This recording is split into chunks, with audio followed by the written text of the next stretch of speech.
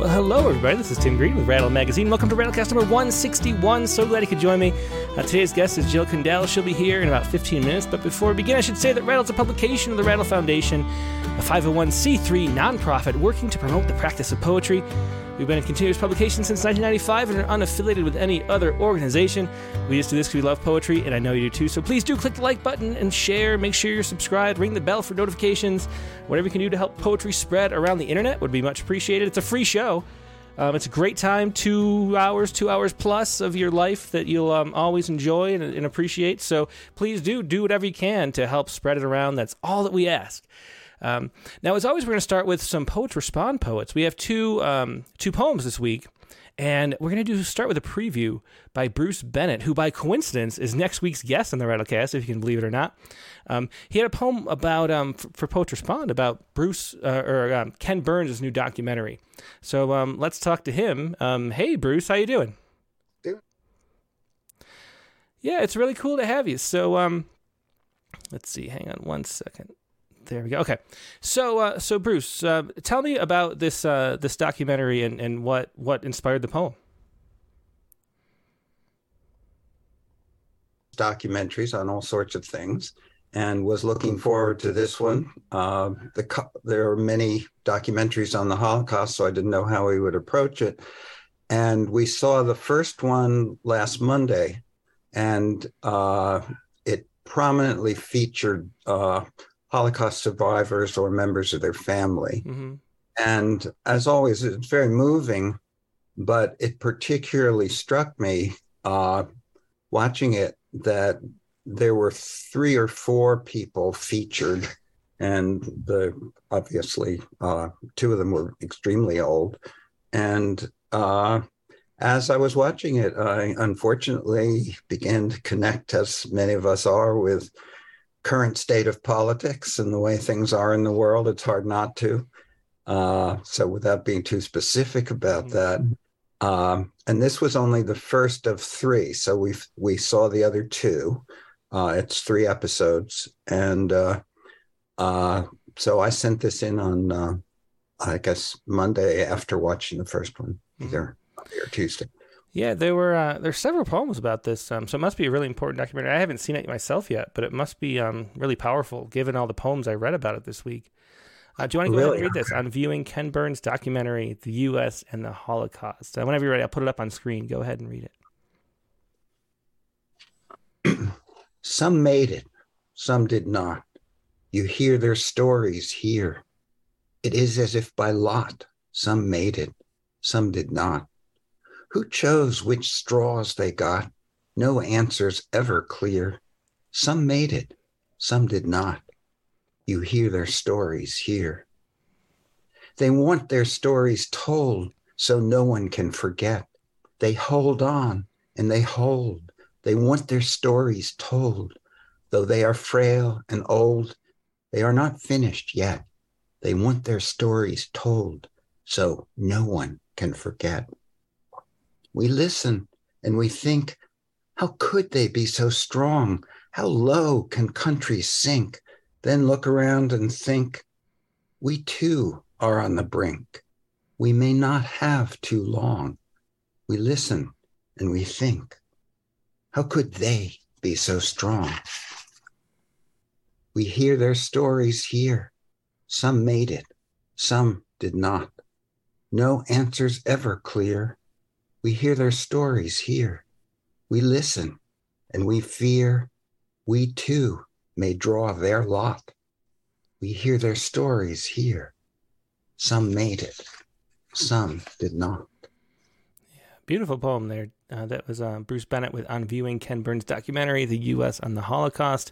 Really powerful trimeter poem there with those rhymes that just repeat. Just wonderful stuff. Thanks so much for sharing that, Bruce. And we'll talk to you next week for a whole hour. So I'm really looking forward to that. And it's really neat that you could be here the week before as well. Thank you. Thank you, Tim. Yeah, very cool. My pleasure. Thanks, Bruce. Okay. And now we're going to take a look at the Sunday's poem as well. And this was How Many Times by Susan Su. And Susan's in China, so she could not be here for the show. It's a bad time, and technology as well was an issue too, I think. But here is the note that she wrote. This is Susan Su This is her note about the poem from Sunday, which people have already read, at least. So let's take a look at that. Here it is.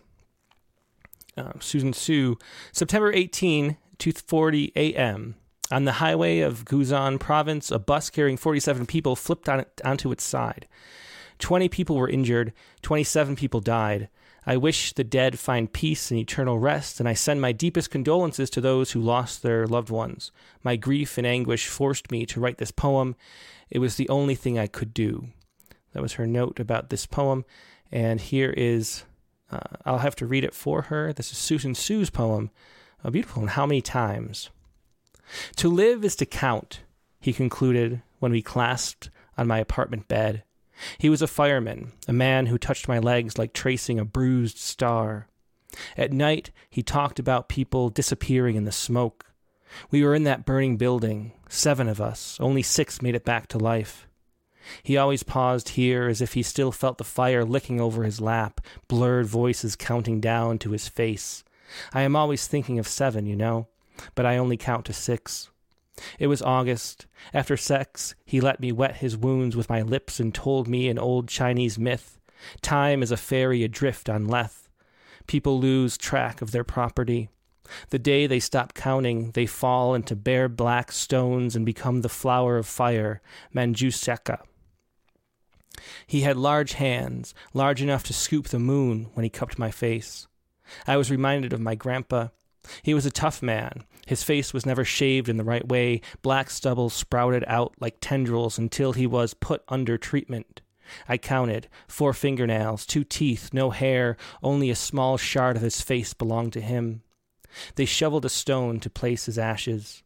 I watched him grow back again. This time he was red. I count, half pair of teeth, brace, additional aspirins, keys, 3 nail cutters, no mole on my left knee. Inside a new red suitcase I put D.H. Lawrence's Sons and Lovers, which he gave to me last winter.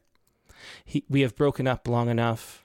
I think of him when I watch the news tonight. A bus turned down to the ground. 27 people died. I am not sure if he still says in his job, if he does, he will be there. Lug up the burned black bus, pull the locked windows, press against the hot iron crust. What you have touched, he once told me, will grow in you. Years later, he will bring up the night, how he took off his gloves and touched the bus shards, all the rubble, the red rear view, soft shreds of lives goldened in his hands. In the dark, another woman will wet his wounds with her lips until fire grows back in his fissures, until he whispers that story. But how many times should we count to bring them back? And that was yesterday's poem, the Sunday poem of the week, How Many Times by Susan Sue. Now we're going to take a quick break and we'll be back with our main guest, Jill Kandel, in just a moment. So hold tight and I will be right back.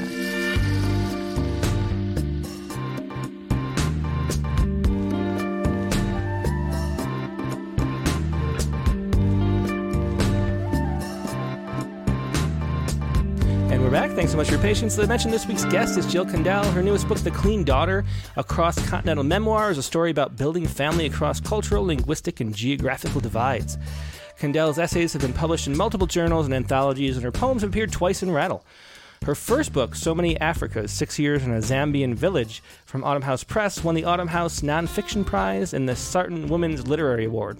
Kandel currently lives with her husband in Fargo Moorhead, a few blocks away from the Red River. Kandel also blogs about writing and her recovery from brain injury. And here she is, Jill Kandel. Hey, Jill, how you doing? Hi, Timothy. I'm great. Happy to be here with you today. Yeah, I'm so glad to have you as a guest. It's really, we have poets as guests so often, and you're a poet too. But to have a guest that's a memoirist as your main form of writing, it'll be really interesting. Mm-hmm. We'll talk a lot about that. So can you maybe, I want to read a passage from this book. Do you want to start out explaining what the book's about, and then and we'll read a little bit from it? Sure. So the title of the book is The Clean Daughter, a cross-continental memoir. And clean daughter is sort of a bad translation of the Dutch word for daughter-in-law. So I grew up in North Dakota, married a man from the Netherlands. And the book circles around my relationship with my father-in-law, Isaac, who was never we never had the relationship that I had hoped for. And so it's about living on 4 different continents. My husband works with agriculture and subsistence farmers, and we lived in Zambia, Africa, and then we lived in Indonesia, the UK, the Netherlands, and came back to the States. But primarily I'm trying to understand my father-in-law and what it means to build a family when families 5,000 miles apart and when personalities are really very different. Mm-hmm. Yeah. It's a very, very touching story. Very fascinating too. There's so many things that come up through it. Do you want to read a passage from it so we could get a feel? I do. I'd just like to say that the book is broken up into 9 sections. And after that, it has 188 subsections, little tiny, like mini chapters. And I would also add that Isaac, when he was an older man, decided to end his life using euthanasia in the Netherlands. And he was not having a terminal diagnosis and was healthy and still living on his own and driving. And we had a very hard time understanding his choice. And so this chapter is about halfway through the book. And the people in it would be Johan, who's my husband, Isaac, who's my father-in-law, and Andrea, my sister-in-law. And at this point, it's 2008, and Isaac has been talking about euthanasia, but he hasn't been given permission from his doctors. And what page is it? I know you said, but I forgot. 165. 65. Okay. I thought it was 25. Yeah. Okay. There you go. When they hang up, Johan calls Andrea and she tells him, tomorrow, the doctor's coming tomorrow. Johan calls his father back, pleads with him, knowing it will be their final conversation. And what can you say when you've been given this awful power, this knowledge of the future? Later that night, we tell our 2 oldest children, Christina and Joran, about Opa's decision. We tell them that Opa Kandel has chosen euthanasia. They are heartbreaking conversations. We don't tell the 2 youngest children. I don't know. We just can't bring ourselves to do it.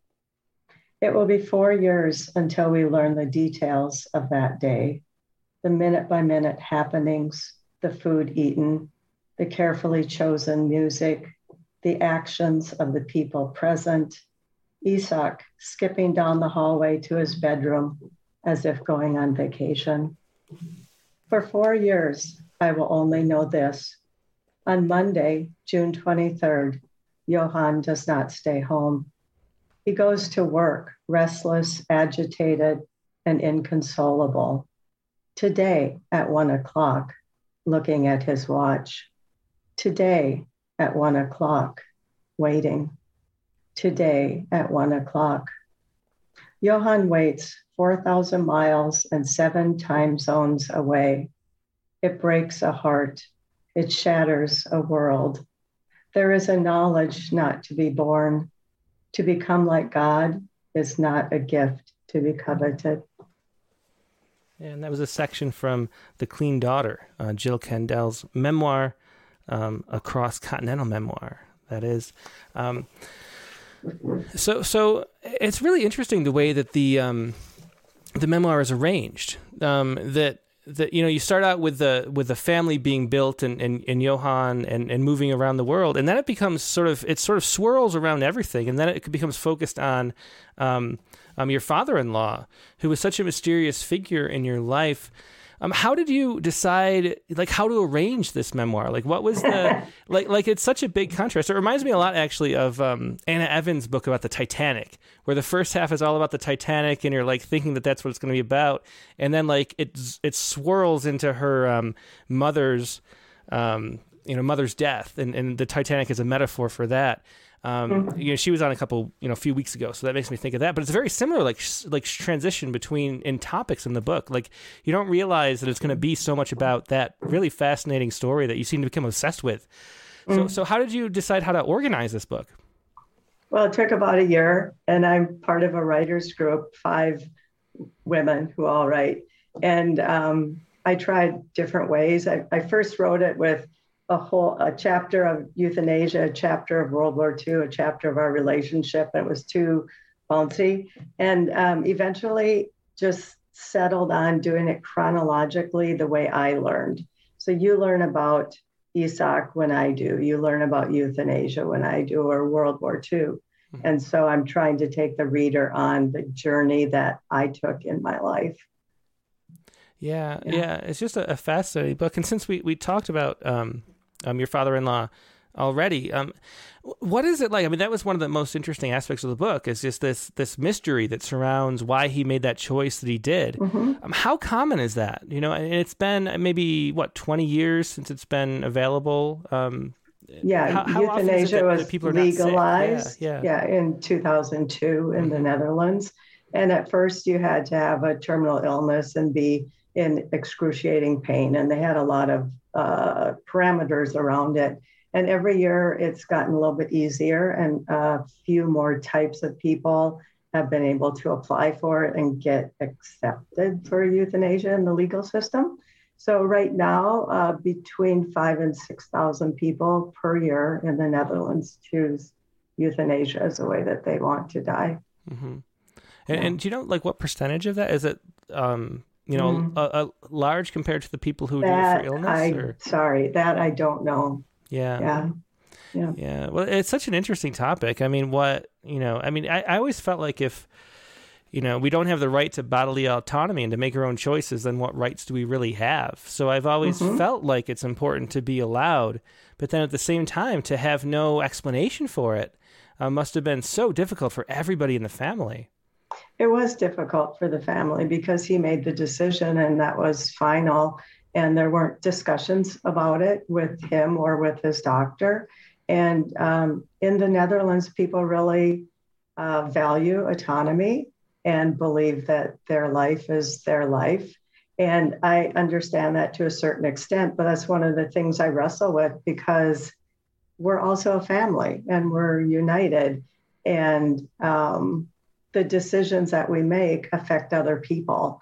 And I would say that I'm pro hospice or pro some of the great ways there are available for making death a better experience. So maybe I would just call it a lost opportunity, because he just closed the door on everybody. Mm-hmm. So in some ways, it was very much like a suicide in the way that we reacted to it. Yeah, it seems like it would be. How much, he was always closed off, I guess, as a person, judging by, was one of those people who was very regimented and everything was at a certain time, in a military type way. And it turns out that he was in the military and had rough experiences in World War II. So how much did you know about him going in? And then how much did you find out in the process of writing this book? Well, he wasn't in the military. He was a child. Oh, he was, I think he was about 14 when the war started and about 20 when it ended. He didn't speak about the war, so we didn't know much about it. And so part of my research was to go back to the Netherlands and actually study World War II and the town he lived in and what was happening with him. So that was starting to open my eyes as the war became less textbook and more personalized in my life. It gave me a lot of understanding for especially the fear. And I think his daughter, Andrea, my sister-in-law, told me that she felt that control was Isak's way of loving people or protecting them. And I don't think I understood that while he was alive, that he was trying to show love, but it came across as do this now. Yes, you can. No, you can't. Yes, you must. And we just had really different personalities. So we rubbed each other. Yeah. And how much have you pieced together his motivation? Do you have any idea why he made the choice he did? Or, I mean, in all this as far as what I have come to understand is that he was afraid of the unknown. He always needed to be in control, and he was afraid to become dependent. And to be fair to him, his wife died from Alzheimer's, and he watched her suffer for 4 or 5 years, and he didn't want that to happen to himself. But on the other side, he had a lot of living still to do and was still preaching and alive and vibrant, and just decided it's over. Yeah. So, yeah.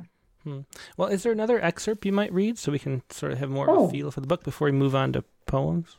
Sure.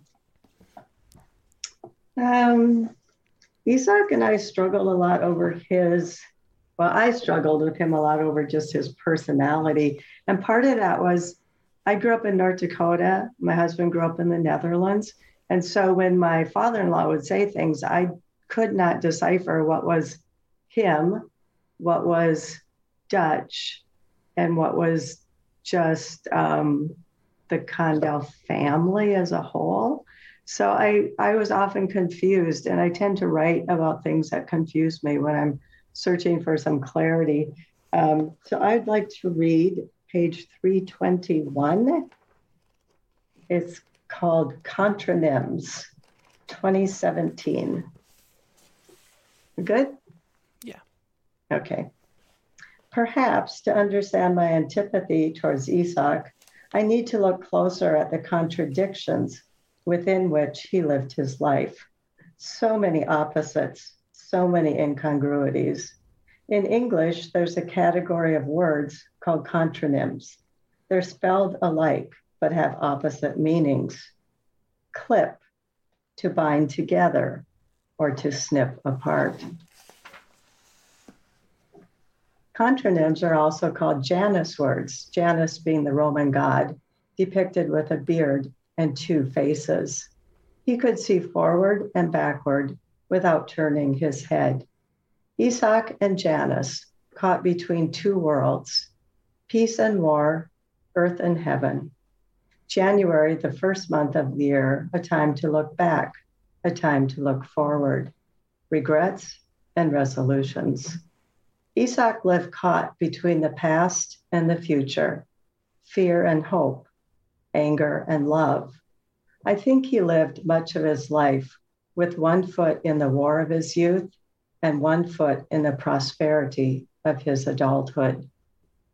Bolt, to secure, or to flee. Perhaps it was these very contradictions which wore him out. Janus, the god of beginnings and endings, the god of entrances and exits, the doorkeeper of heaven. How do you navigate a world that presents you with such opposites? Cleave, to adhere strongly, or to separate. How do you live in freedom when you're caught in a trap? Left, to remain, or to depart. How do you find a way to breathe when you're already in your coffin? Where, to endure, or to deteriorate. And that was another selection from The Clean Daughter, Jill Kandell's memoir. And it's a great example of the way the book is written, which feels very poetic. It's very, it's written in a way that's sort of, I don't know, like Bluets. Who is the author of Bluets? But the way that they're pieces together, they're very short. Like each chapter, the sections are short, and they feel poetic in the way that they're constructed. Like it's like a poet's mindset, collaging different experiences together and moving through concepts and ideas like that as you tell the story. How did the book come to be like that? There's I don't read memoir much, to be honest, so I don't know how common this is, but it felt very interesting in sort of the brevity and the focus of each section in the way that it could have been a poem. So how did you approach the memoir in your storytelling? Well, I didn't start writing till I was 40, and I learned to write short is how I was first taught. And I go to writing conferences, writing retreats, workshops every year. And at the very first workshop I ever went to, we brought in a piece that was 1,500 words long, and we workshopped it and went through it. And the instructor said, okay, bring it back tomorrow, cut it in half. So I worked all night on it, and I brought back exactly 750 words the next day. But I learned to write short and tight, and that's just always stayed with me. It's what I like to read. And I do not know of too many memoirs that are written with so many chapters, like 188 chapters. Sounds ridiculous, right? But they're very short. On average, each of the chapters is 900 words. Yeah. And was that, I mean, was that I like writing that way. Yeah. It was very conscious. Because I like things to be tight and I say what I want to say and I don't like to be flowery and redundant. And there's also a lot to say because the book covers a lot of the Netherlands during World War II and what my father-in-law grew up with, but also the progression of euthanasia in the Netherlands. And then there's all the countries that Johan and I were living in and moving around and working in. So to write big chapters, it would have been, like massive, like 3-volume book or something. And no, so. Yeah. Well, it's great. I mean, it's just so good for attention spans, the way that it operates now. I think shorter is better in a way because our world is so quick with things flying at us constantly. And when I told you to read, asked you if you could read an excerpt, I was thinking they'd be longer because I hadn't read the book yet. Do you want to read? I just want to make sure people get a feel for this book. Do you want to read one more section? Okay. Well, I only had 2 picked out, so let's see what I open up to here. Oh, I'll read a funny section that is about a Dutch tradition that had me really thrown when I first went to the Netherlands. So this is on page 120, and I'll start halfway down the page at "We arrive."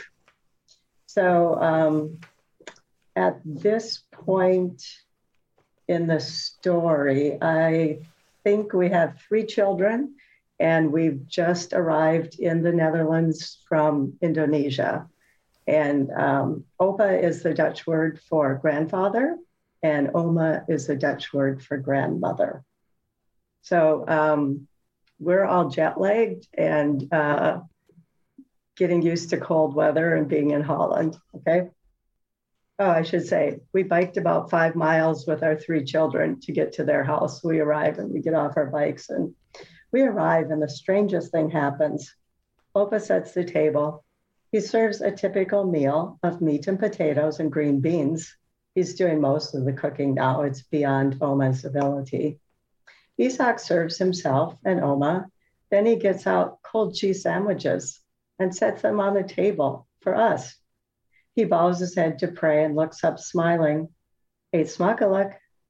I look at Johan for cues. Is Isak annoyed at us? Did we do something wrong? Why are we eating cold cheese sandwiches and they're having a hot supper meal? Johan carries on as if all is normal. I'm so confused. Did his dad treat him this way for punishment? Is this some sort of passive-aggressive displeasure? Later, as we bike back to our rental, I ask Johan, what was going on there? What do you mean, he asks. Why did we get sandwiches while your folks ate a full meal? They were having their warme maaltijd, their warm meal, he answers, as if it should be plain as day. I don't get it. Is he mad at us? I ask. Jill, in the Netherlands, we only eat 1 warm meal a day. Pa knew we were out this morning. We had a warme maaltijd at the restaurant earlier for lunch, so he made us sandwiches. I can't believe it. I can't imagine my mother serving different meals to different guests. And I'm not only offended, I'm hungry. Sitting with a cold cheese sandwich while people around me ate pork chops, potatoes, green beans, and applesauce just didn't do the trick for me. It's late and the kids are crabby and tired. I tell them to get their pajamas on. Usually they're asleep by this time, but I don't care. I go to the cupboard and get out some snacks. The kids pad out to the kitchen in their sleepwear. Come on, kids, I say, let's eat. Hot chocolate and toast, anyone? Yeah. There's another section from The Clean Daughter by Jill Kandel. And there's a question here, and I should say if anybody has any questions for Jill, please leave them in the chat windows, either on Facebook or YouTube, and I'll pass any along that you might want me to. So Dick Westheimer, who also mentions that you read your book like a poet would, which I completely agree. He also says it looks like you paint. Looking at your background in the frame. Yeah. So he would love to hear how your visual art informs your writing and vice versa. I would say I started writing at the age of 40. And I would say for most of my writing, I tend to write to understand a problem or to work out a gap in my life, something that just doesn't make sense. And when you live in multiple cultures with multiple languages, there's a lot of gaps, especially from my years in Zambia. So I tend to write about the harder things that I'm looking for clarity. And my painting, I tend to do for fun. It's usually bright and cheerful. And I paint a lot of horses because I grew up with horses. So I call it my horse painting therapy. Yeah. Yeah. Of all the places that you've lived, which is a bunch of them, where did you feel like most at home? Like, what did you love the most? Is there a certain place that you just connected with when you got there? Indonesia. Mm-hmm. Yeah, Indonesia has 1,000 and some islands. I don't remember how many, but we lived on the northernmost island and the northern tip of that island, which was called Sumatra. Mm-hmm. And we were way up in the mountains working with coffee farmers. And I think what made the difference is I learned the language. So the Indonesian language is fairly easy to learn, whereas the Zambian languages are very difficult. Mm. And when you can walk out your door and talk to your neighbors, you feel more like a human being. Yeah. And I love the food. I love the flowers and the vegetables and the art. It's the old culture that's really fascinating. Mm-hmm. So I loved Indonesia. Yeah, very interesting. Yeah. How many languages do you speak after all those travels? I speak English well. I speak Dutch moderate, and I've lost most of my Indonesian, but I could go to the market when I lived there and talk to the women and visit. But yeah, and my husband speaks more languages than I do. Yeah. So CB99 Videos, which is Carla Schwartz, she asks where clean in the title comes from. Can you explain that expression? You said it was a sort of a rough translation, but what does it mean, and what is the origin and the meaning behind that? Well, the origin is unknown, but the word schoon means clean and dochter, daughter. So if you say daughter-in-law in Dutch, it's schoondochter, clean daughter. And I don't know anybody that knows the origin. And there's a funny story that I thought of myself as a clean daughter for about 20 years. And one day I said something about it to my husband, and he's like, "What are you talking about?" And I said, schoondochter, clean daughter, daughter-in-law. And he said, "Well, Dutch people would never think of that." And I didn't believe him. So I called his sister and asked her, and she said, "Oh, that's really cute." So I had this misunderstanding of thinking of myself as a clean daughter, but the Dutch would never tear the word apart and make two separate words out of it. So like something like if you translated honeymoon into another language and then called it a sticky thing and a lunar object. And so it doesn't make sense, but I think it's representative of what it's like to live with different languages. So schoondochter, daughter-in-law, clean daughter. Yeah, that's fascinating. And is that why you chose it as the title of the book? How much deliberation did you have about what to call it? A lot.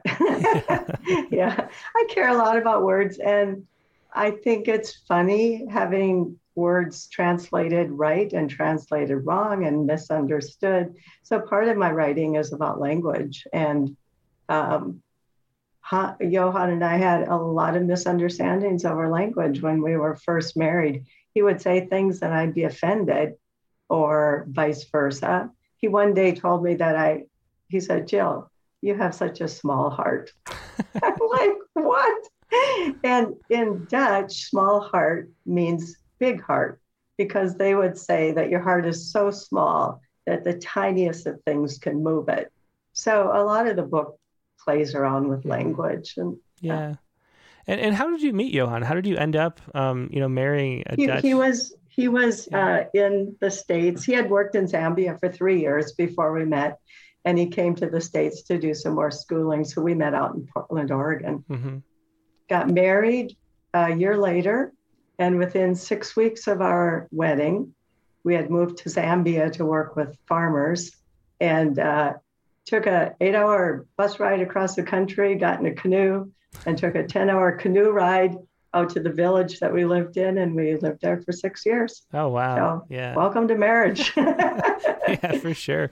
Is there any advice you can pass on? I mean, being newly married in such a different culture, completely isolated, what can you share? What wisdom can you pass along to people who maybe are just married or something like that? Don't do it. Don't get married, or don't go to Zambia in the middle of nowhere. I think it would have been easier had we been married a year and knew each other better. I mean, I was marrying a man from a different country. I'd been in Holland one time when we were married. So I think we would have been smarter to have waited a year before we went to a third culture, because we were already dealing with two. Yeah. But having said that, I was young and interested and intrigued by the world, and it was fascinating. And I wrote a book out of it. and so what was it that brought you back to, you're in the Minnesota, North Dakota area now. What brought you back? After Indonesia, Johan decided he wanted to do his PhD in agriculture. Mm-hmm. And I grew up in North Dakota, and my folks were like, we want you to come back here with those grandkids. So NDSU had a good agriculture PhD program. Mm-hmm. So we basically came back to be near the grandparents. Yeah. And with the intent that we would go back overseas again, but that didn't turn out. So. Mm-hmm. Yeah, well, it's fascinating because your poetry is so poetic in sort of style and shape, I'd say. It feels like you, you approach your nonfiction writing, your prose writing, like you would, like a poet would, which is fascinating. And then, of course, you're a poet too. So how did you end up, writing one versus the other? Like what made you?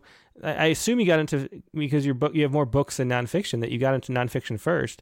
But how did you discover that you were sort of also maybe a poet at heart, I would say? Well, I started out as an essayist because I don't have an MFA or any sort of degree in writing, and I wanted to build a resume. So I started writing essay, which in itself is usually shorter. And I liked writing short and tight. And people who read my first book, So Many Africas, often said, oh, you're so poetic. And I grew up reading and loving to read poetry and hearing the King James Bible and a lot of poetic type, the old classics. I love to read them. And I think you build this rhythm into your soul, into your vocabulary. And people kept telling me, oh, you're so poetic. And I have one of the women in my writers group is a well-published poet. And I thought when this book came out, I didn't have the breath to write big things. And I thought, I'll work on some poetry. So that's how it started. Oh, excellent. Nate Jacob here says, I can't believe that wasn't a poem, referring to the last passage. Beautiful. And that's how the book reads. It reads like poems, woven together, which is fascinating. But let's hear some actual poems of yours. Okay. What do you want to read first? Because it's we have a few here. Well, do you want me to read the one that you published in Rattle or skip that one? Yeah, that'd be good. Sure. Okay. So this poem is written about when we first moved to Zambia. So I'm 26 years old, living in a country where I can't speak to people very well. And my husband at that point was quite a workaholic. And we both had a lot to learn. Okay, how much do you weigh? A question asked often by old men or young friends, strangers on the road, how much? I didn't know how to answer. Certainly not a question you'd ask of a woman, not in America where I'd come from, but common in the village where I lived, deep in the land of the Lozi.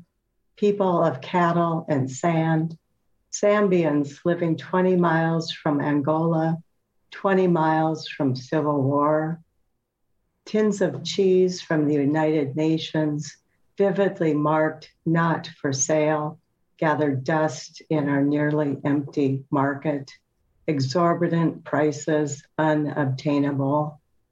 When a fat campaigning politician came slick to our village, gaunt mothers with emaciated children gathered and pointed, astonished, admired his weight as if wealth. Look, he can eat and eat more than enough. What to make of a man who is fat? Unimaginable fantasy to anemic mothers whose brittle-boned children, bellies swollen by hunger, legs weeping with sores. What a relief just to eat, not defeated by dry, empty fields, crops gone to dust. Such ease to eat and eat what you please and not stop. How much do you weigh? No longer unseemly, no longer a goad, compassionate, tender, driven by hunger, rendered by need. A question which reconfigured might just as well ask, do you have enough? Have you eaten today? Will you sleep hungry? Tell me, how much do you weigh? And that was How Much Do You Weigh from the previous issue of Rattle. And somebody on Facebook had asked what kind of things you learned from having those cultural experiences, and there's an example of that. Can you walk us through how that poem came to be? Like, did you know you had that, the troubling sense of that question, which kind of turns what we would normally hear on its head? Which is why we published it. I remember still talking about it at the editorial meeting, because it's a way you don't think of it. And it changes the way you see the world, which is what poetry should be doing. Did you think of there being a poem there? Is it something that just like gnawed at you in the back of your head for a long time before you even thought of it being a poem? And how much did you understand about it before the poem came to be? Like, what was your process in writing that poem? Do you remember? Well, after moving back to the States, it's such a strange relationship with weight, especially that women have. And there's so much in the news and so many like weight loss, blah, blah, blah. And I would sometimes dream about being back in Zambia where there wasn't enough food and people were starving and children were starving. And we would go to villages and see that. And I think my mind couldn't put the two cultures together and the two realities, that here's women I know by name who are friends of mine who cannot feed their children. And here's women that I know who are my friends who talk about weight in such a different way. And so I hadn't written anything about it, and it just needed to be written about. So it became a poem. Yeah. And why a poem and not an essay? Like, that's the thing I always wonder about people who do multi-genre things. Like, how do you know what one wants to be versus what something else wants to be? I think at this point in my life, I was reading a lot more poetry, and I was just more interested in trying my hand at it. Mm-hmm. And I've written so many essays, and it just felt it wanted to be tighter. Yeah. Yeah. Mm-hmm. Well, let's hear another one. Do you want to do Don't You Cry? Sure. Okay. Don't You Cry.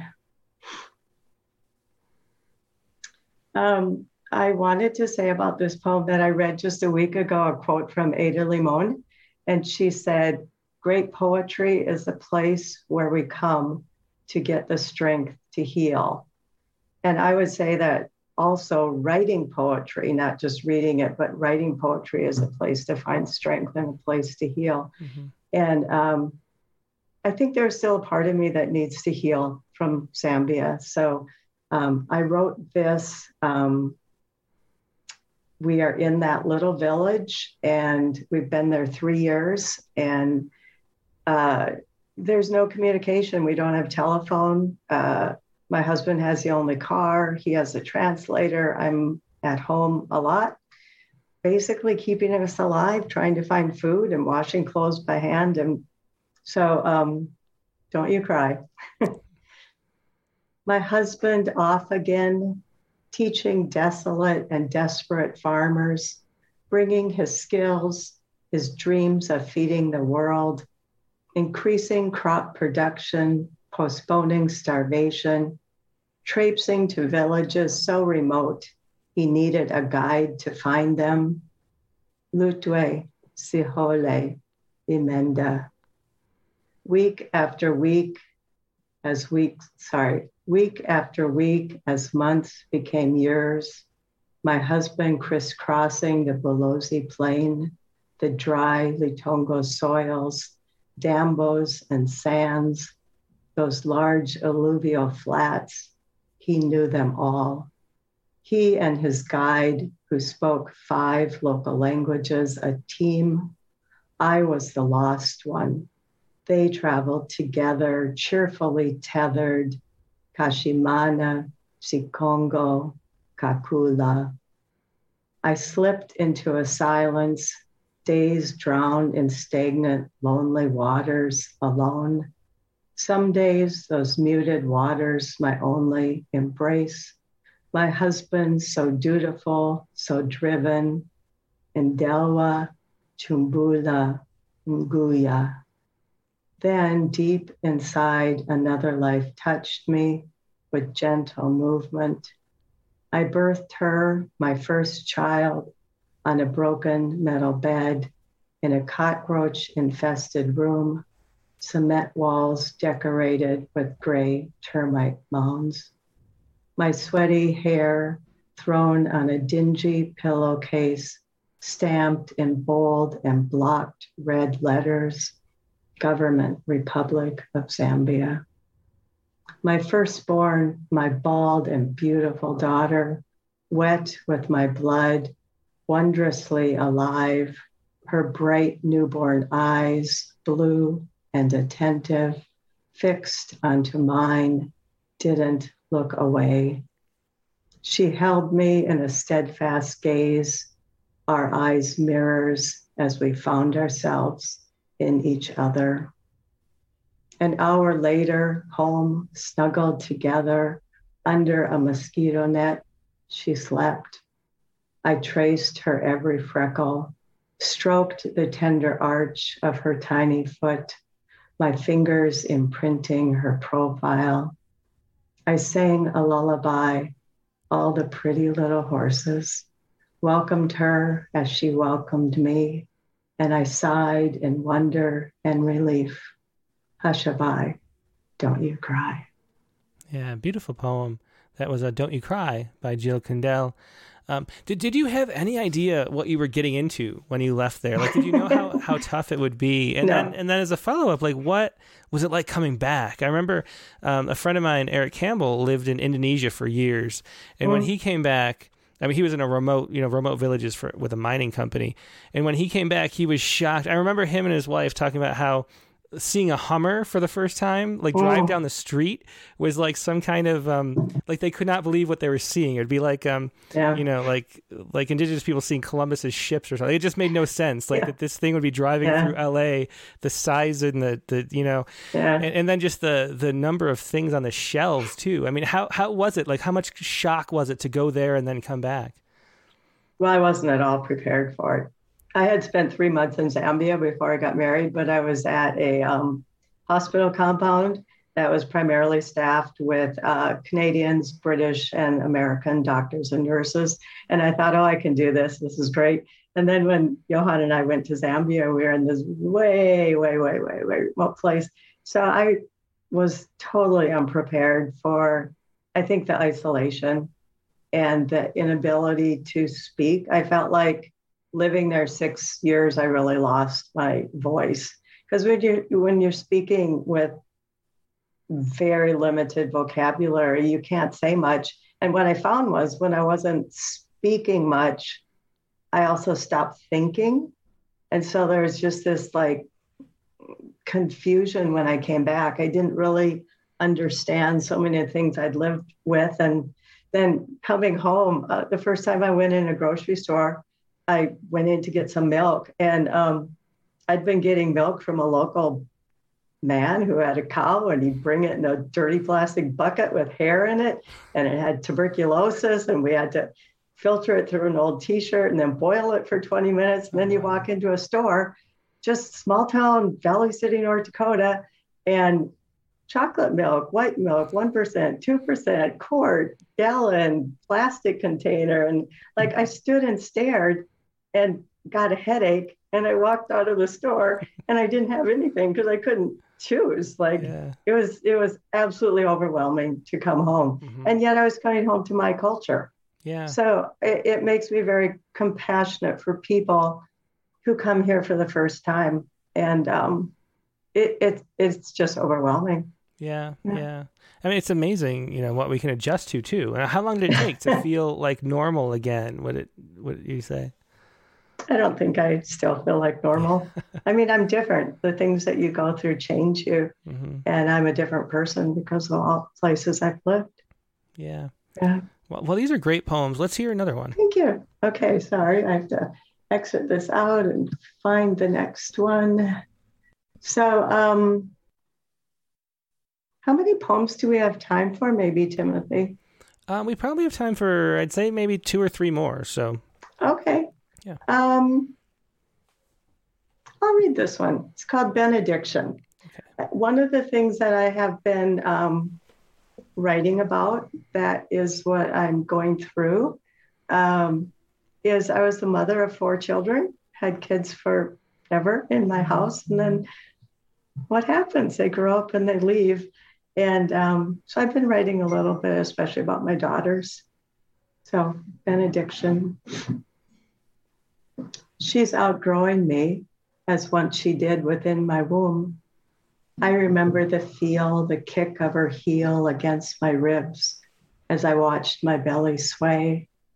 I pressed my palm into her knee, or was it her elbow? She, as if tickled, twisted away. She's outgrowing me, as once she did, twirling into ballet without a backward glance. The other girls, so sweet, so silly, pulling her into their slender arms, their brave delight, learning to dance, toes balancing on golden wood. 1,000 steps, each one away. Embrace the diminishment of role, the only way to survive. Fill my arms with letting go. Would I really want her to stay? Fill myself with her delights, the apartment, the new job, and boyfriend. Fill myself with her dreams and breathe. Then turn on my heel and let myself feel the hurt, no less real than her birth, the leaving, the tearing, the pain. Breathe as I reel, breathe as in labor. Imagine the joy after the bruising, swelling, blood losing, opened by tremor and time, stretched and effaced, feeling erased. Breathe as she exits my sphere, as I disappear, while she, cavalier, skips out onto her own. Raise a faltering hand, empty palm forward, uplifted, lofted, a mother's benediction, all that remains. Yeah, and that was Benediction, another poem by Jill Kandel.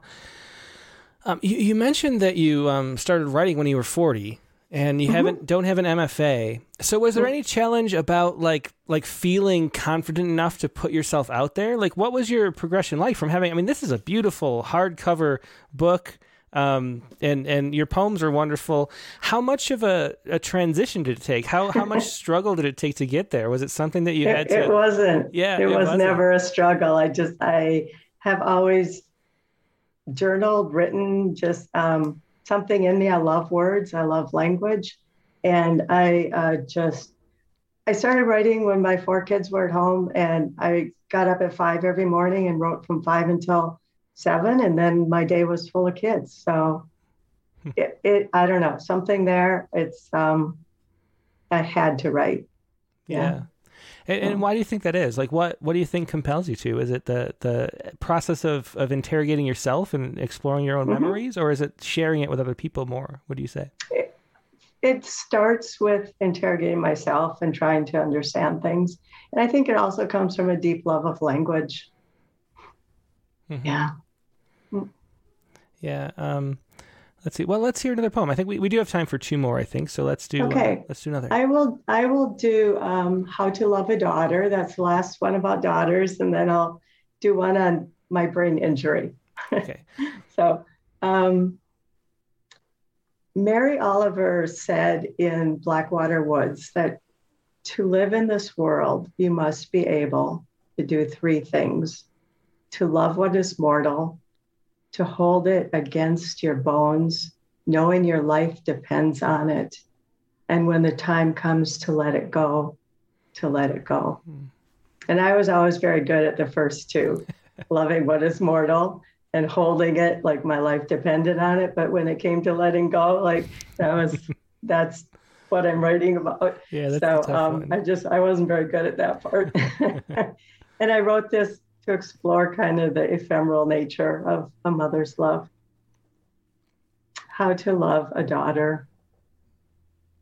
Like the memory of a dream as you wake, like a feather-blown kiss on the wind, like hummingbird flight, Cassiopeia at night, like a foal, like a fawn, like the crowning of dawn, like scent after the rain.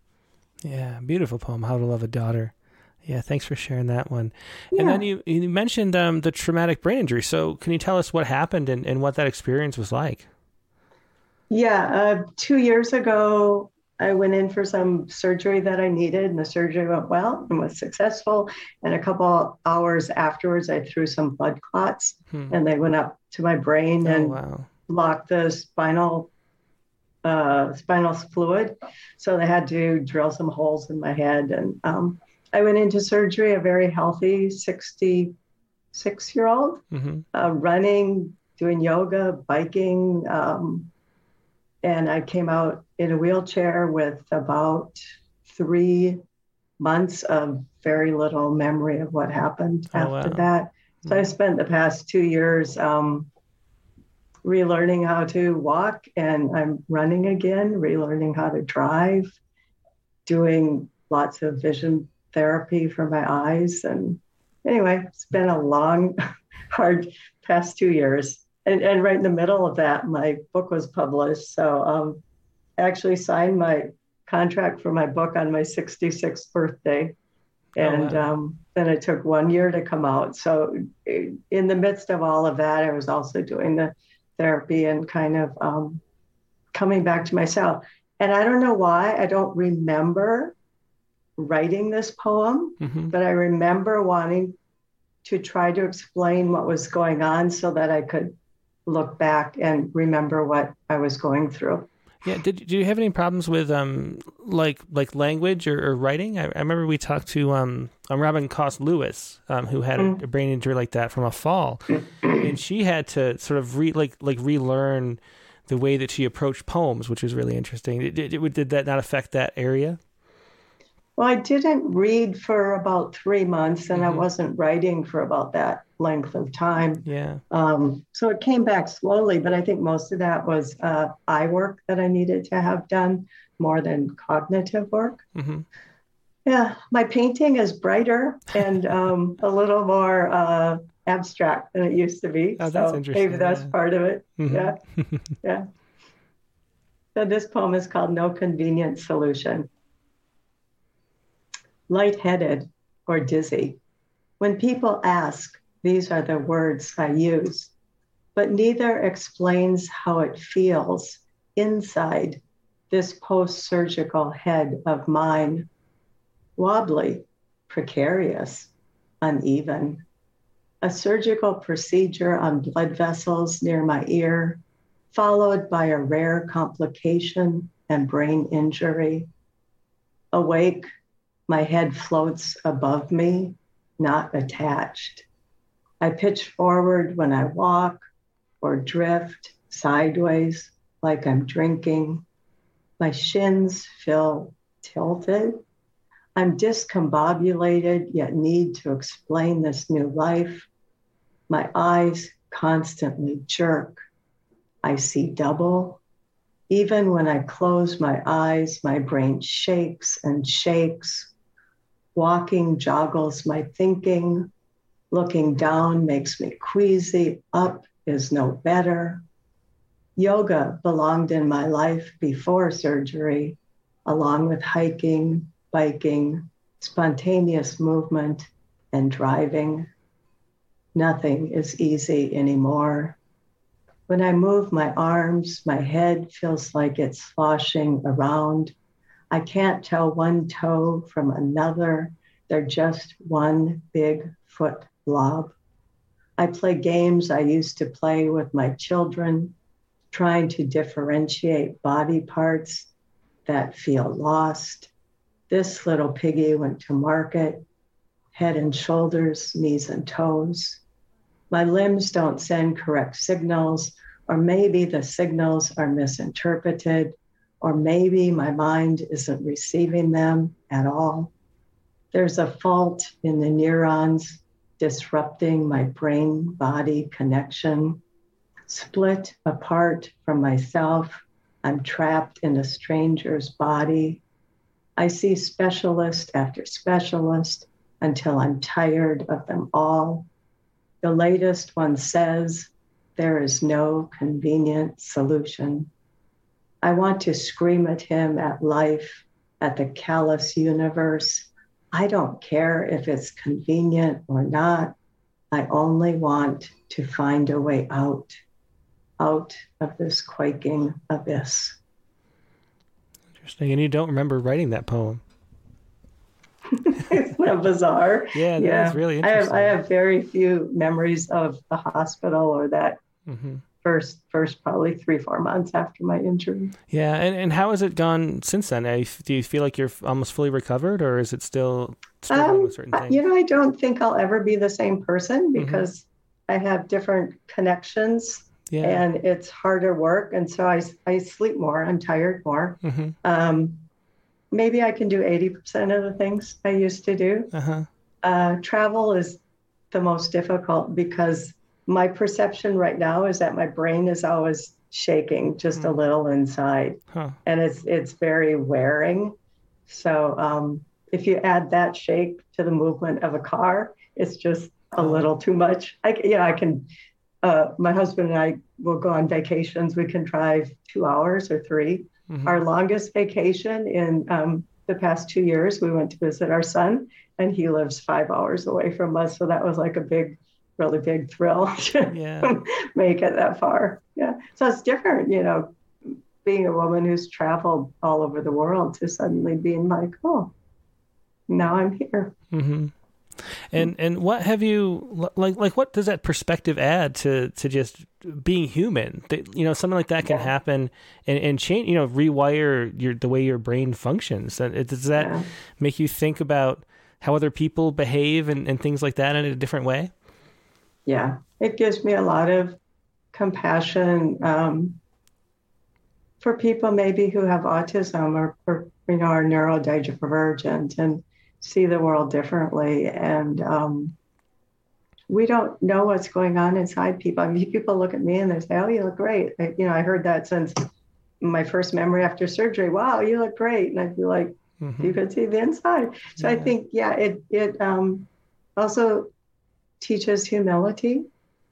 And my husband and I have learned a great love for each other in a new way. He's just been so good to me, and I just love him for that. Yeah, that's really wonderful. Yeah. So what do you have? Like, what are your plans next as a writer? Do you want to focus more on poetry? Do you have another memoir in you, or what do you want to focus on? What are you working on? My book just came out. So usually I think it's fairly common for a memoirist when a book comes out to spend about a year talking about it, writing companion pieces. So I'm writing essays again and op-eds and just trying to get some interest for the book. And I find more and more that I'm drawn to North Dakota and the places I grew up in and my heritage and what stories do I want to leave for my grandchildren. So I'm starting to think about writing and researching about my grandparents who were homesteaders in North Dakota. I'm very interested in that right now. And I have a dear friend who is Ojibwe. And so we are having discussions on, your ancestors stole my land and what it means to be a person of a land that wasn't ours. And yet my grandparents escaped from German Russia, which is now actually, they came from the Ukraine is what we call it now. And what kind of life did they have and what did they know? And where does the government, come into that in deceiving both groups of peoples? Yeah, that sounds fascinating. Definitely a great topic for another book, and I'm so glad that we'll have that eventually. Jill, thanks so much for being a guest. It was really fascinating listening to your life story through this memoir, The Clean Daughter, and then your poems too.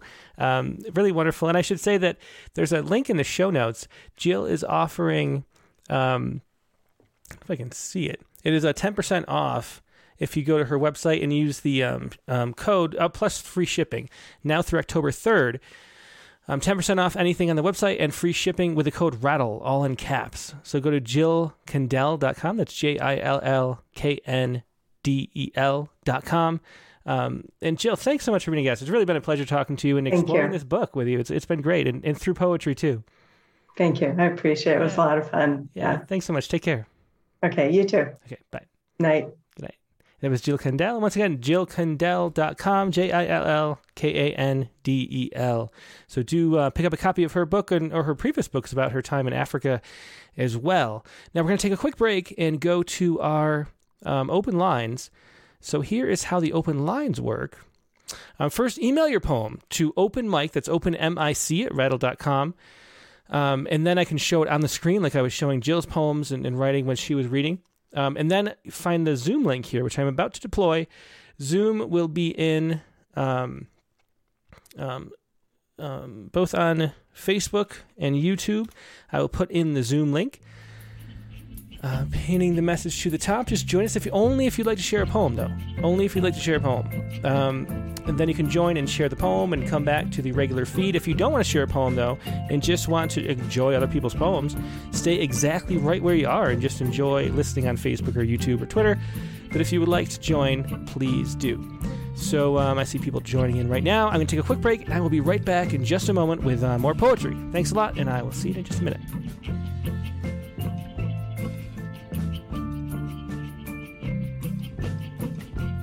And we're back. Thanks for your patience. The prompt for this week, which I hadn't mentioned yet, was to write a poem about a historical figure most people don't know. And that was the prompt last week given by last week's guest, Jessie Randall, because she had that book, if you remember. What was the book called? It was called I can't remember. Women in Science was the topic of the book. And so that was her prompt, to write a poem like she was about a historical figure in the first person if you'd like or not. I wrote a quick poem, and I wanted this to be a much longer poem. I think it deserves like a long kind of Kirby-esque braid poem, I think, because there's much fascinating things about this. But I wrote about J. Harlan Bretz, who was the scientist who discovered or chronicled the Missoula floods. And the fascinating thing about him, this was around 1920 or so, is that at the time, the first geologists were all sort of creationists trying to prove that the biblical floods were real. And so that's where sort of geology grew from. And then the second generation of scientists were all more legitimate scientists, you could say, and they were so against the idea of any kind of flood that they came up with this sort of gradualist model where like everything that happened to create the environment around us has to be a kind of gradual incremental change over millions of years, and nothing could happen in a sudden catastrophe. So when Harlan Bretz was studying the area, the Badlands of around the eastern Washington area, he saw the evidence of a huge flood that had happened. And for 40, 50 years, the scientific community ignored him. And finally, at age 96, he won the Pendleton Award for the best geologist and accepted his award just before his death. And so here's a quick poem about J. Harlan Bretz. It starts out with a great quote that I just love. This is from Max Planck, which a really important quote to keep in mind. He says, "Science advances one funeral at a time."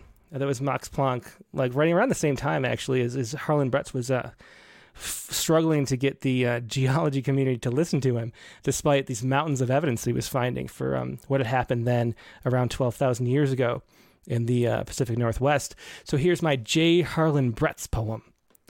100 years to fill, 2 days to fully drain. His heart was glacial till, a pothole on the plain. All his peers contend what's biblical was wrong, but when it's right and ended, it's worth a little song. So they tapped his shoulder, and to his son he said, "There's no one to gloat over. My enemies are dead." And that's actually a quote. That's what he said when he accepted his award, that he wished that the people who disagree with him were still alive. So I just always loved J. Harlan Bretz, and I thought that would be a little poem, but maybe I'll write a longer poem about him later when I have more time and I'm not coaching Little League for 4 days a week. But let's go to, let's see what your poems are, and we'll go just in order. And Stephen Croft is up first. Hey, Stephen, how you doing? Hey, Tim.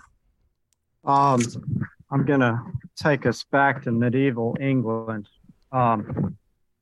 This is a poem about the Green Children of Woolpit.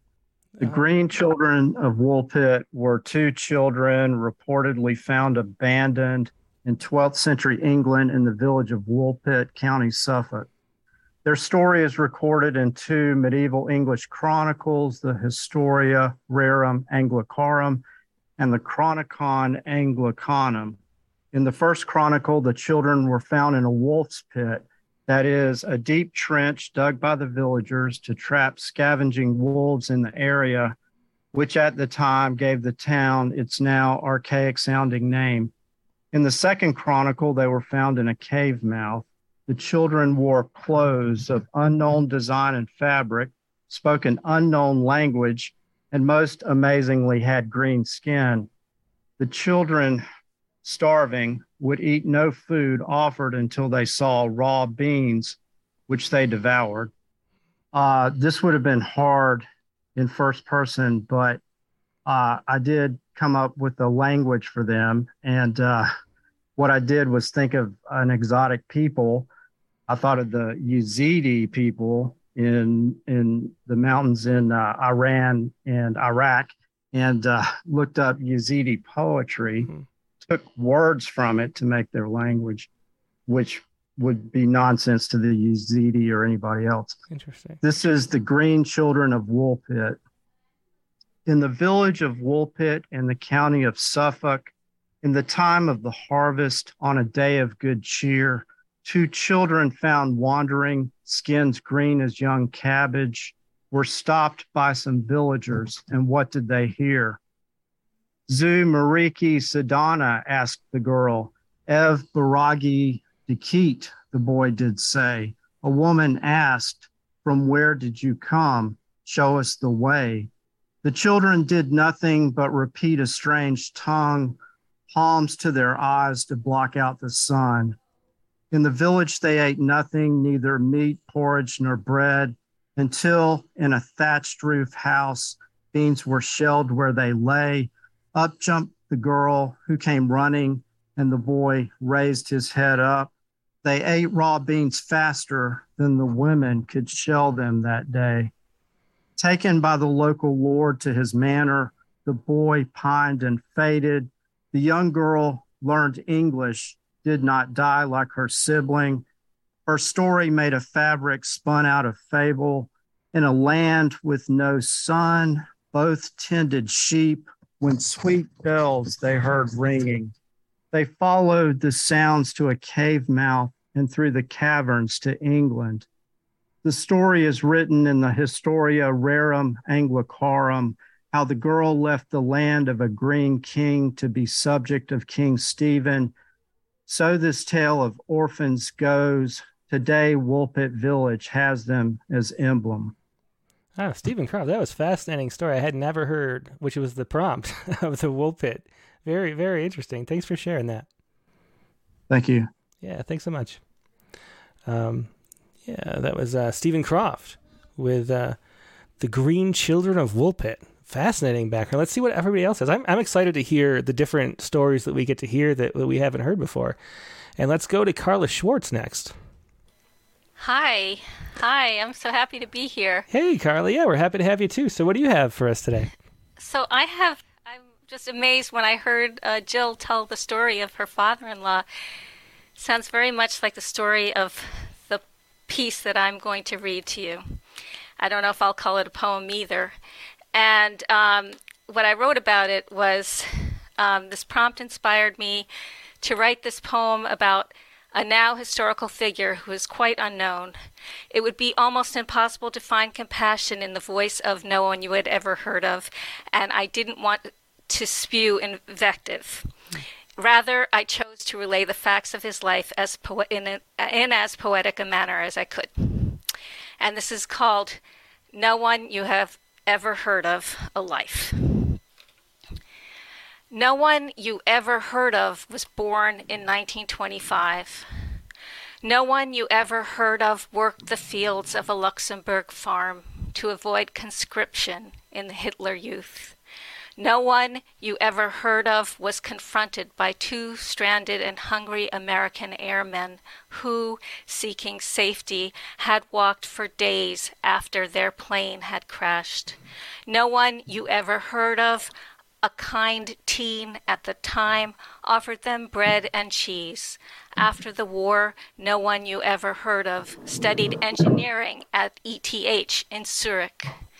In a few years, one of those rescued soldiers would sponsor no one you ever heard of to immigrate to the United States and find work as an engineer. A few years later, his mother would set him up to meet a woman from Luxembourg at a family wedding. No one you had ever heard of would marry this woman a few weeks after they met. No one you've ever heard of would never tell you they had 3 children and one of them died in his teens. No one you ever heard of worked for Bell Telephone Laboratories. No one you ever heard of who helped lay the transatlantic telephony cable in the 60s designed the transmission repeaters connected every 20 miles. Repeaters that included special transistors to withstand the underwater pressure over time.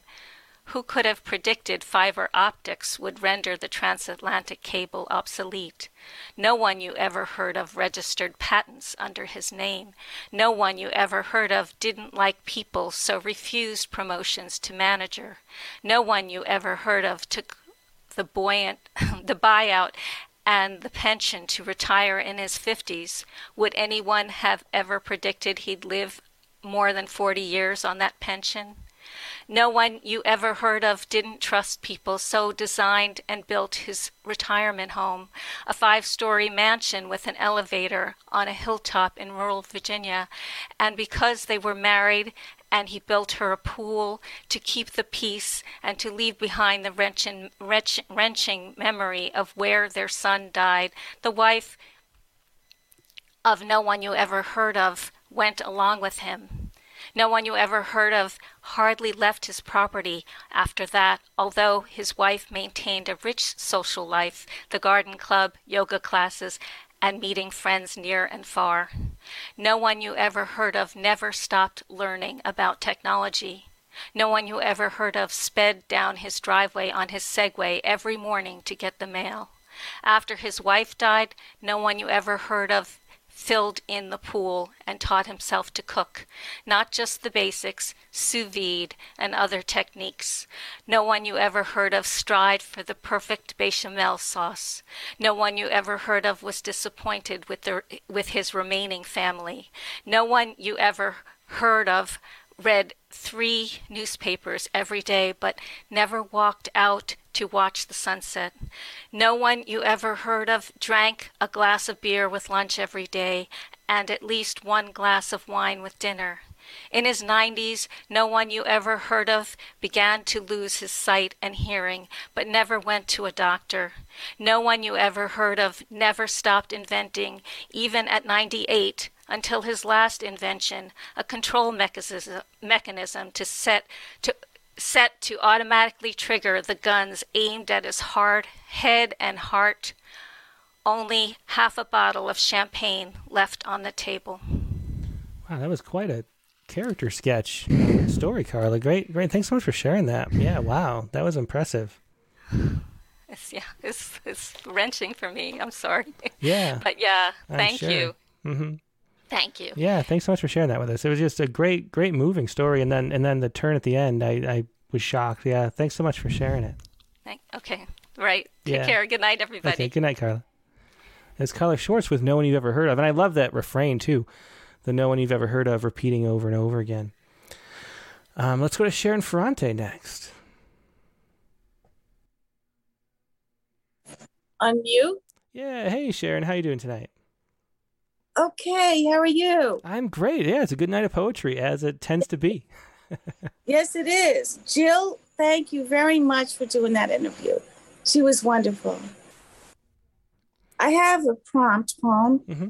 I picked, it's very short. Uh-huh. I picked Mary Anning, a British fossil collector, 1799, 1847. Her discovery at 12 years old, the plesiosaur skeleton, the fish lizard, went unrecognized because she was a girl.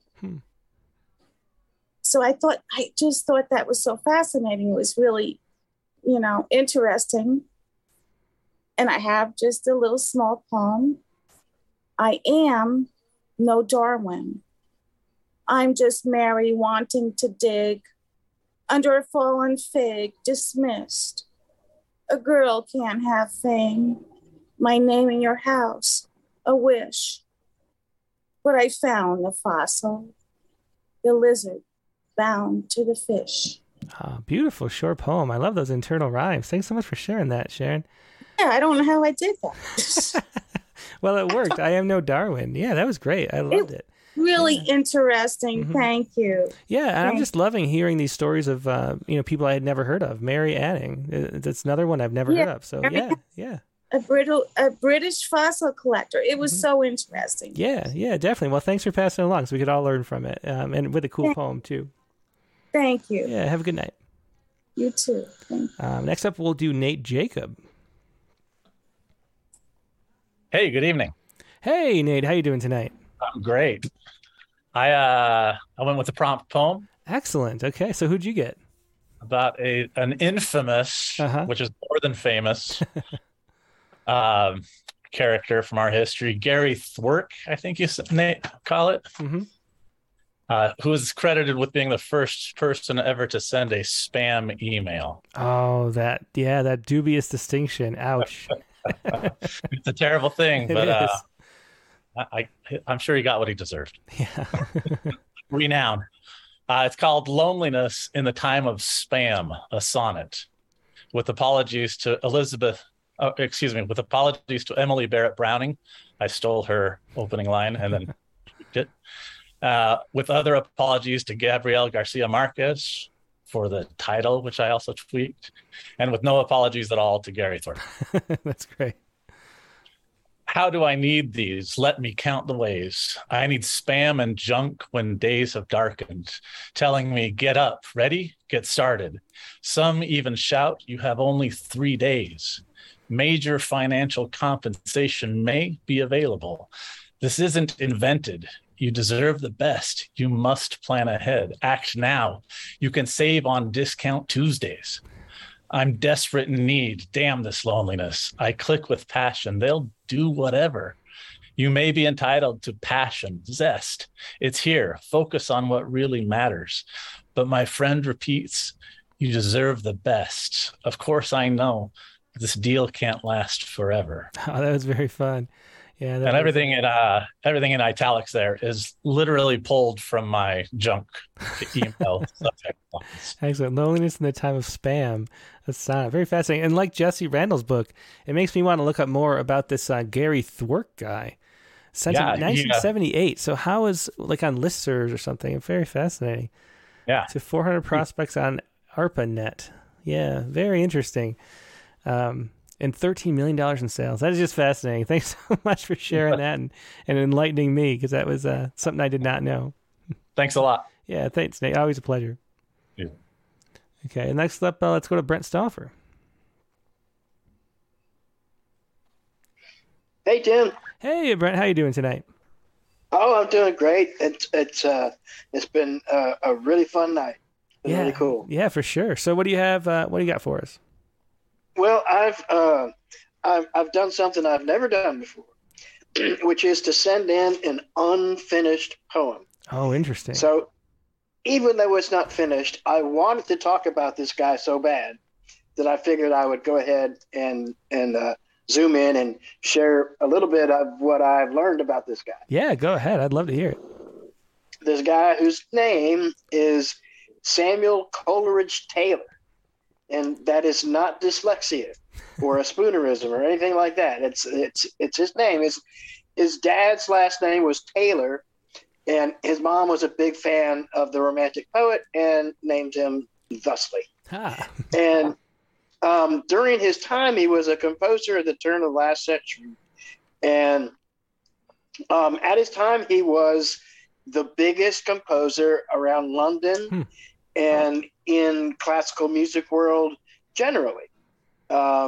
He was much bigger than, say, Edward Elgar, who wrote Pomp and Circumstance and the Cello Concerto and all those other things. Mm-hmm. But his dad was from Sierra Leone, was a black man who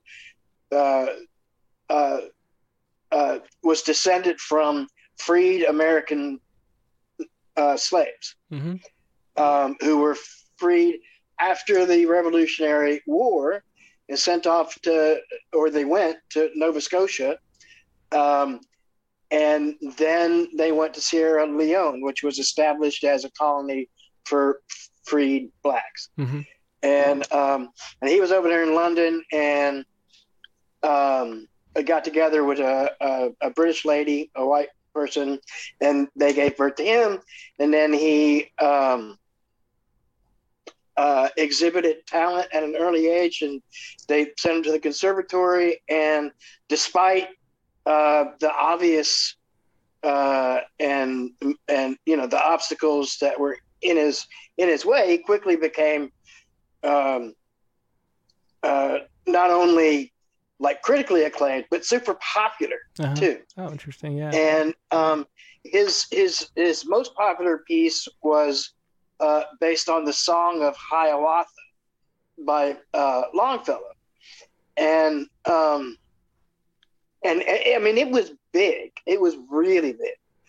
He came to America, did some tours of America with this piece, and was greeted at the White House by Theodore Roosevelt and met W.E.B. Du Bois. Mm-hmm. And he was at the first Pan-African Congress in London. Anyway, he was an amazing big name. Yeah, it sounds like it, for sure. That people just don't know about these days, or at least a lot of people don't know about. Mm-hmm. So I think that's probably enough. Yeah, well, that's fascinating. I've never heard of him myself. So let's hear the poem, the unfinished poem. Maybe the first time a self-proclaimed unfinished poem has appeared. So let's hear it. It's not even.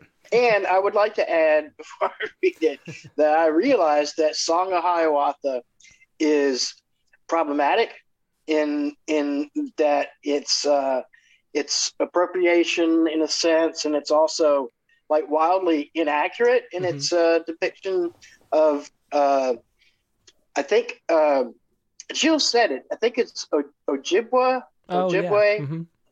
Mm-hmm. it's Longfellow was friends with an Ojibwe chief, and he claimed that the Song of Hiawatha was up and up really? Native American fairy tales, but a lot of it was just made up by him.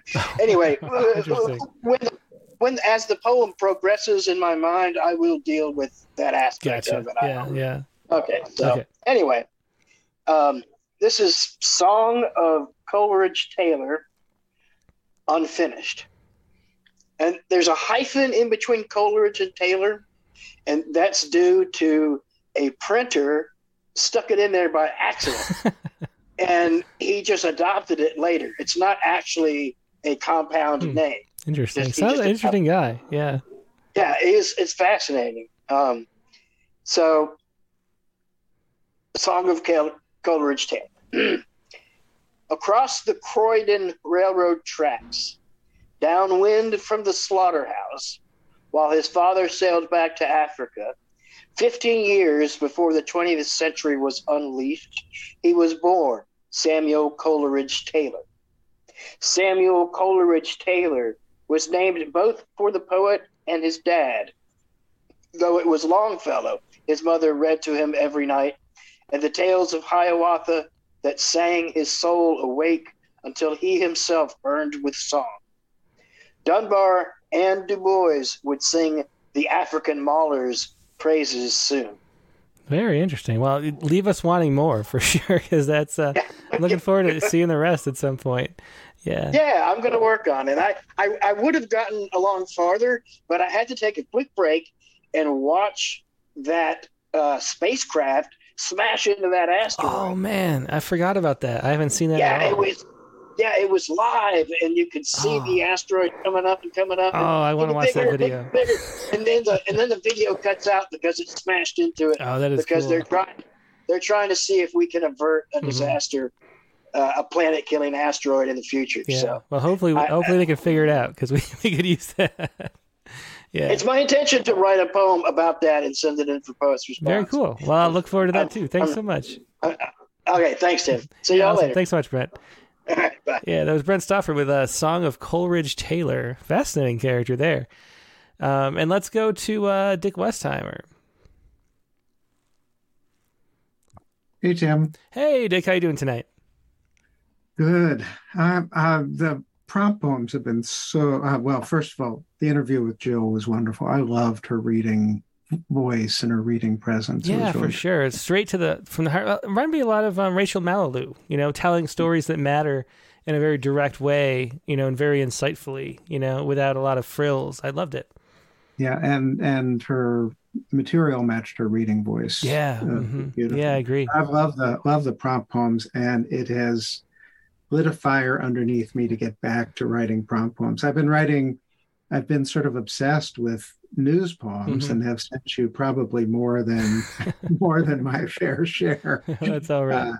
But I'm going to read one of those tonight. I sent it in as an email last night as rain beat against the glass. Okay, here we go. Yep, I got it up. Okay, and just briefly, it's one of those rare years where the equinox, the weather that swept in the moment of the equinox matched the description of an equinox. It was autumnal weather from summer weather on the autumnal equinox. Yeah, so, perfect. Yeah. Which is unusual. So it's Villanelle-ish. Last night as rain beat against the glass. Last night as rain beat against the glass, I lay in bed and listened for a hint of death. Will this be how my final leaving goes? Me, afraid to close my eyes, that I might miss the rain that rattles the panes, the wind that rattles the panes, the rough hand of the rain that beats against the glass. The seasons turn.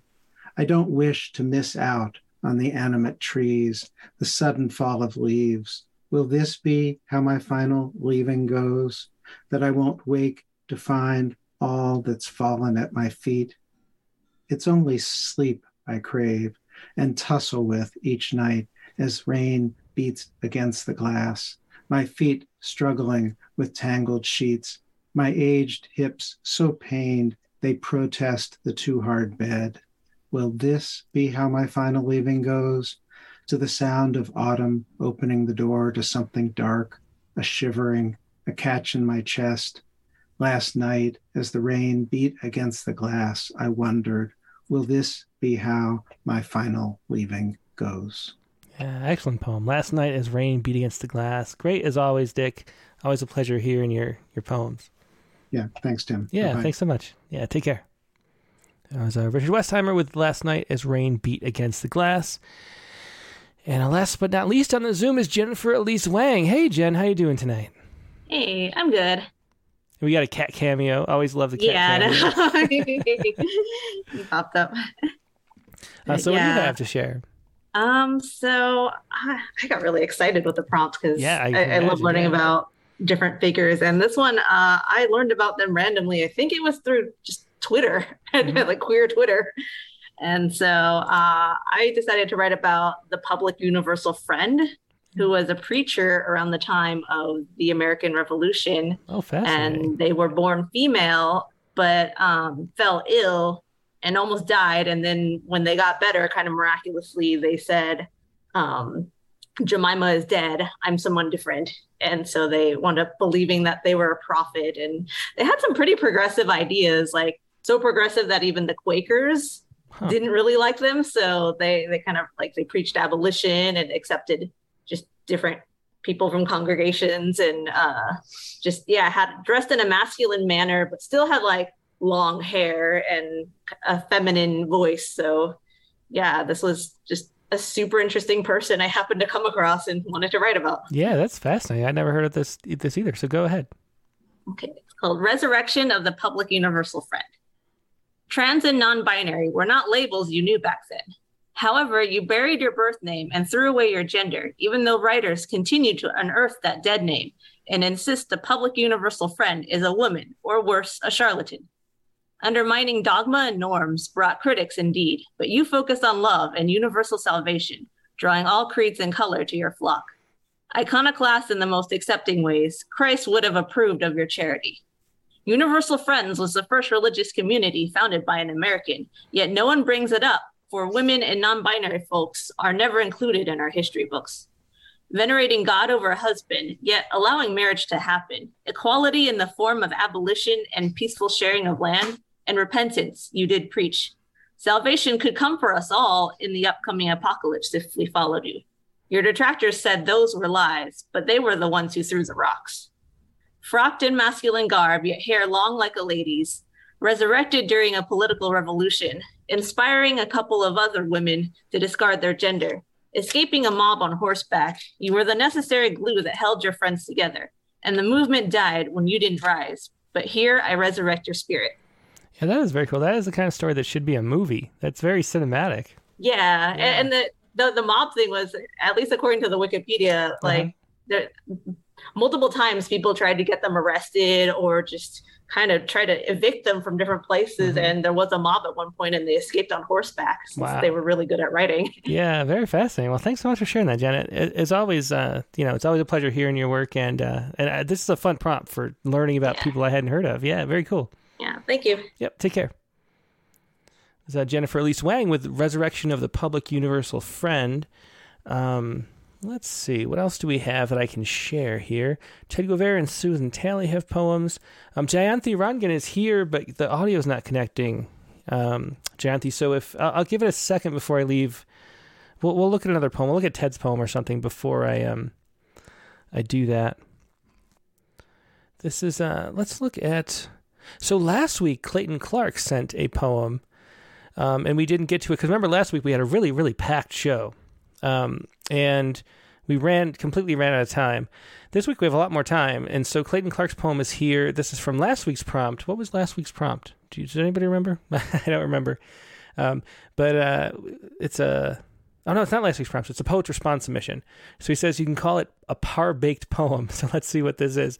This is This or That Yellow Bird, and this is Clayton Clark. Let's see. This or That Yellow Bird.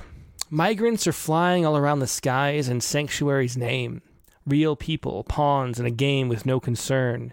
One side decides whose step to drop the suffering people on. Some days I can't believe this living life, how care and concern don't top a master plan, the fists in charge that thrive on trouble and strife.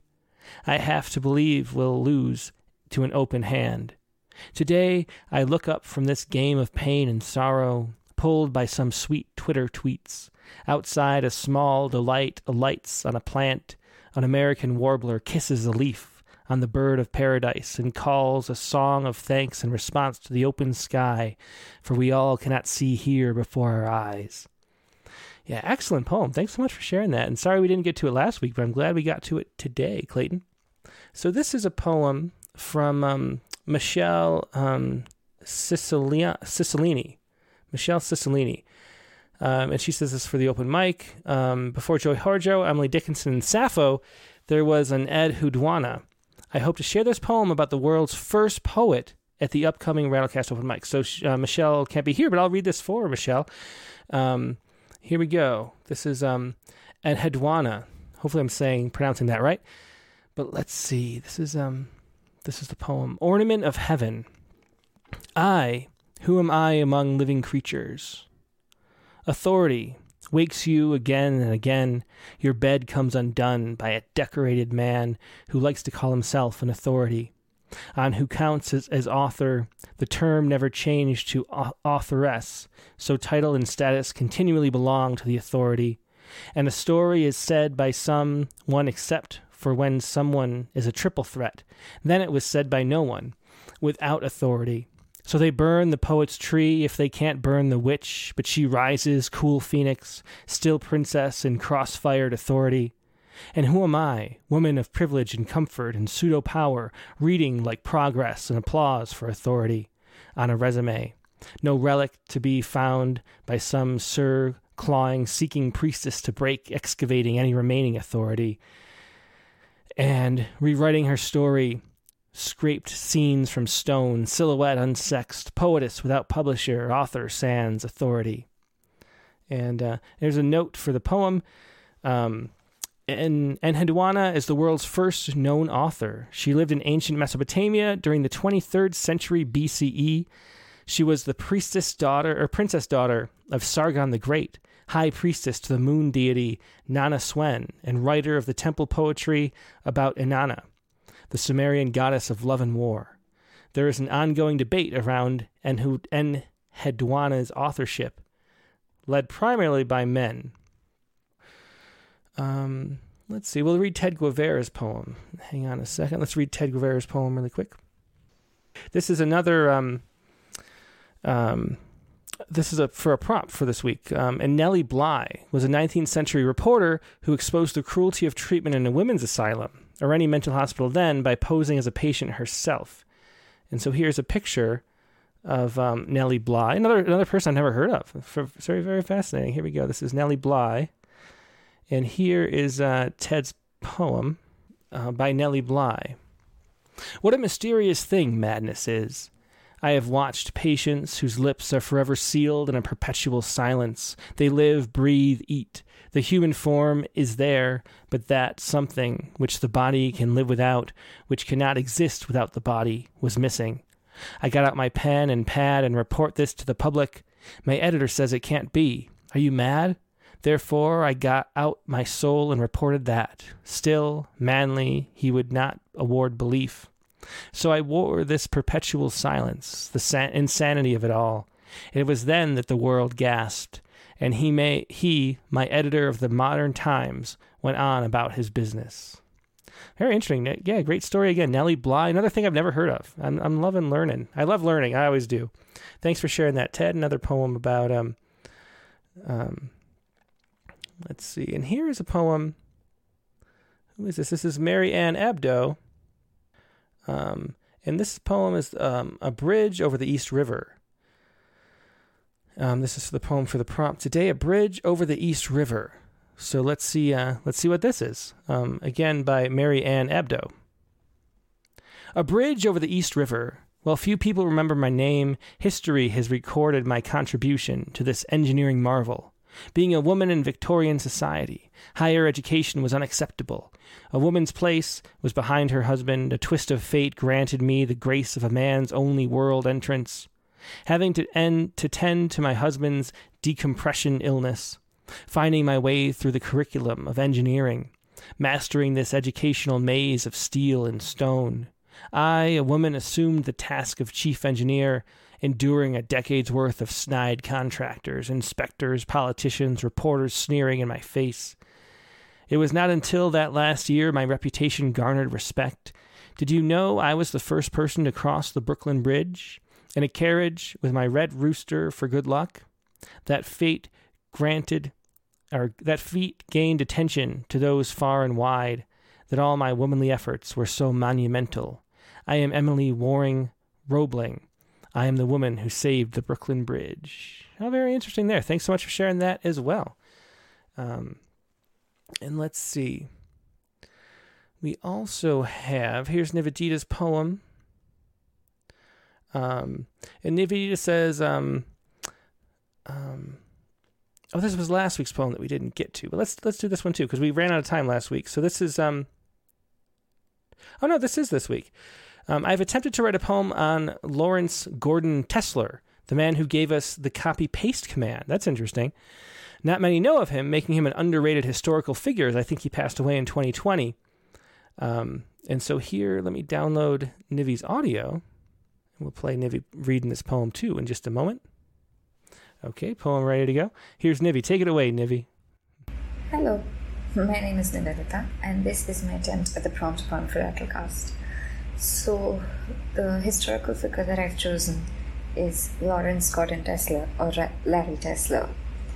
I'm pretty sure very few of us have heard of him, but he is the genius behind the copy-paste command that we use so often these days and, take for granted. And no one really knows about him, so I thought that I would take this opportunity to sort of dedicate this point. And he passed away, I think, in 2020, if I'm not mistaken.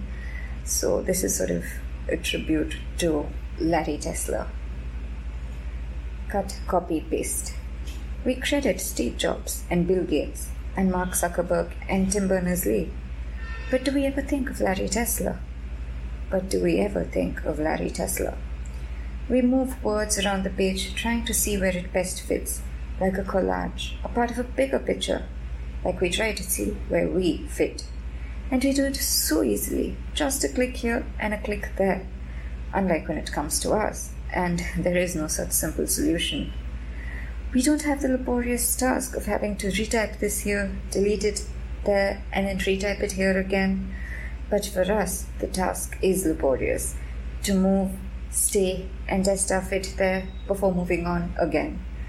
Much like found poetry, or even copy-paste poetry, we use this command in our daily lives, yet spare no thought to the man behind it all. But now we do. Now we know Larry Tesler. Thank you. Yeah, thanks. That was Nivedita Karthik again with cut, copy, paste about Larry Tesler. Another every one of these people is someone I haven't heard of, which is really fun. So thanks so much for sharing that, Nivi. Always a pleasure. And I think that's going to be the show for today. Let me see. I guess one more time, we'll see if we can get Jayanthi on. And if not, I'll just share the poem. But let me ask, can you unmute Jayanthi? If not, I will just share. I'm just going to share this poem and end the Zoom call. Sorry that it didn't work out this time. But here, this is a Wordle poem. Remember last week, Jessie Randall shared her Wordle poems, that a new form that she invented that she thought would be fun. And you take the Wordle and the actual word of the Wordle that day and make a poem. So this is Backyard Performers. Everything is a 5-letter word, so it fits the Wordle form into the boxes of the Wordle. So here we go. Backyard Performers. Here we go. Backyard Performers. Micro Finch wingy, amaze, acute, eagle, claws, chick. Moves, worth, Oscar, award. Very cool. 3 little poems there. Wonderful backyard performers. Interesting poem using the Wordle form. Thanks so much for sharing that, Jayanthi. That was Jayanthi Rangan again. And now we are going to move on to the Saiku for the week. And here is the Saiku. Very interesting story. This is out of the University of San Diego, UC San Diego. And here we go with the story. If you can see that. Tiny swimming robots treat deadly pneumonia in mice. And so even though they call them robots, they're actually like biomolecular machines. They take some algae and then they graft on these nanoparticles, delivering antibiotics directly inside your lungs. They swim around, deliver them right into your lungs, straight into the bacteria if you have a pneumonia infection, killing it much more effectively than just giving your whole body. Like if you eat, if you think about it, if you take a pill that's antibiotics, your whole body is like showered in antibiotics just to get a little bit of it to your lungs. But with this new technology, they can graft on using these little nanoparticles, the antibiotics right on this sort of algae that they're using to swim around, and the motion of the algae lets it move around inside your lungs, which is weird to think about, but it's all biodegradable and breaks down, and is much more effective at delivering antibiotics, and will probably save many lives. It saved in this study, it saved all of the mice in the treatment group, while all the mice in the control group died from the pneumonia. So it's an amazing, miraculous kind of breakthrough. And here is the Saiku based on that. Learning what tiny swimming robots do the backstroke. Learning what tiny swimming robots do the backstroke. That is your Saiku for this week. And that is the show for this week. Thanks everybody for joining me. Been a lot of fun listening to Jill Kendall's experiences. Remember, go to jillkendall.com for 10% off her book for the next week by October 3rd. The Clean Daughter is her memoir. She's also wonderful poems that she shared as well. Now, next week's guest on the Rattlecast, you already know who it's going to be. But first, I forgot. First, let's do the prompt. So next week's prompt, this is from Jill Kendall. I almost skipped over it. The prompt is, open a poetry journal to any page. Go to the end of a poem. Use all or part of the last line to begin a new story or poem. And that's a great prompt because I always think of like what you need is the first line. And then the first line kind of has its own momentum and your imagination can run with it. And so if I get a first line, I feel pretty good. The struggle is often to find the first line. So the first line will be provided by your random flipping. And we'll see what you come up with.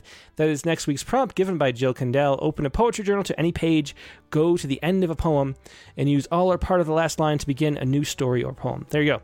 That's your prompt for next week. And next week's guest, like I was mentioning, and like you already know, next week's guest is going to be Bruce Bennett. Bruce has... Let me show this on screen. He's got this Images into Words book, which is all ekphrastic poetry. Images into Words. That's his newest collection, and there are all these poems based on paintings, and so you have The Scout, Friends and Foes, etc. That is his newest book, but we'll also be talking about his other books. He's one of the rare people who has multiple new and selected poems. I mean, that's how long and wonderfully Bruce Bennett has been writing. His newest new and collected, which is poems from the date. It's from like up until 2016. Just Another Day in Just Our Town will be another book that we're looking at.